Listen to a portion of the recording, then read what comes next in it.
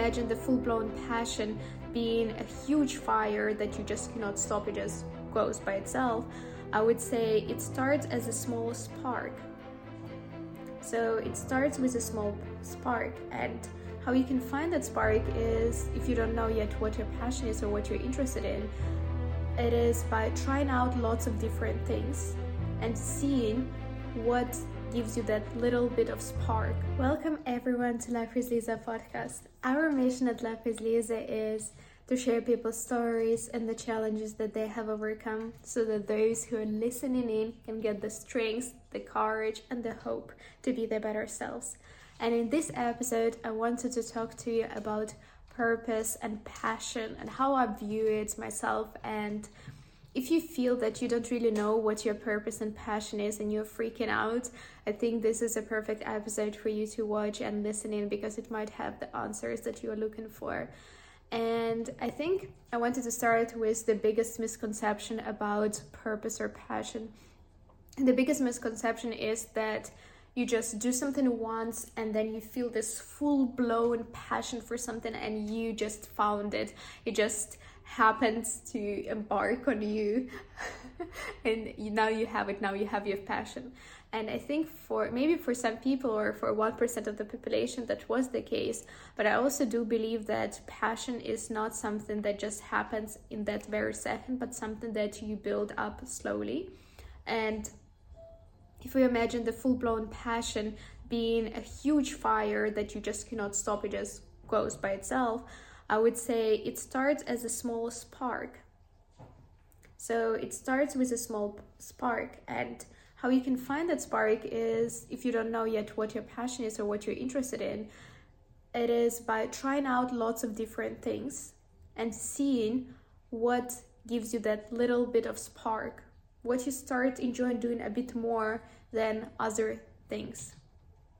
And if you have not found it yet, it's probably because you have not exposed yourself yet to a lot of new things. So that's why it's very important to get that exposure and to be trying out new activities and doing new things.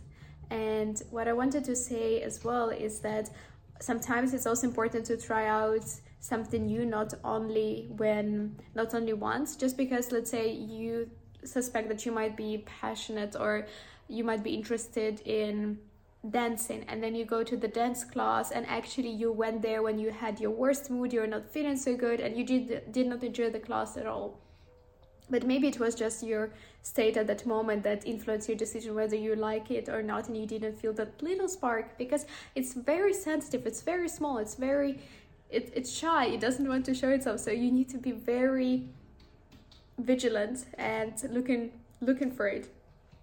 So then once you try out new things, and maybe a few of those new things are actually sparking your interest, and actually how you go from having that little spark and noticing it to having a full-blown fire is by nurturing it, by actually spending more and more time doing it, because you actually get better once you do it, and your brain starts enjoying that process of getting better at it, and you actually, from neurochemical perspective, you start having all of those dopamine hits from actually getting better at whatever it is that was your small spark.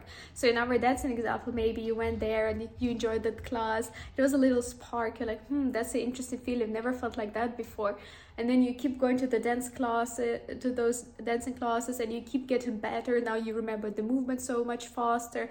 Now you can learn the whole dance just in one class, and it used to take you a week or 2 weeks, a month, and you're getting better, and it becomes also part of who you are, and it becomes this passion of yours. And then you cannot just stop going to dance classes, because it's not only part of your identity, but now it's such a big passion of yours that you cannot even imagine your life without it. But probably it from the moment it was that little spark to the moment that it is a full-blown fire, it has taken a few years, maybe a decade, maybe a few decades for you to have this full-blown passion. So when you look at the people who already found what they really want to be doing, and it's probably because it's been already some time since they discovered this little spark, but probably since it was already there was a bit of time between they between them finding that little spark and then actually having this full-blown out passion.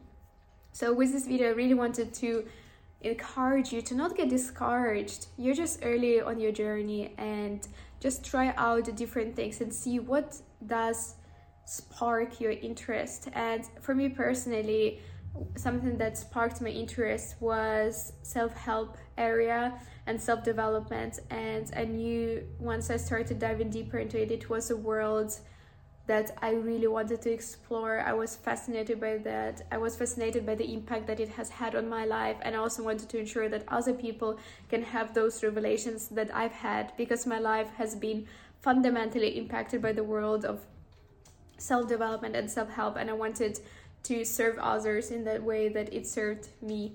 So once I found my spark, I knew that I really wanted to invest more and more in learning about different self-development tools, paradigms, everything. So basically psychology, finance, economy, leadership, how the brain works, everything. I'm just still in this world. It's been a few years now that I'm into it, but it's definitely already starts getting closer to that full-blown fire and that passion of mine. So what is your spark? Have you found it? Let me know if you enjoyed this episode, and if you did, please be sure to subscribe to this channel, to like this video, and I'll see you in the next episode.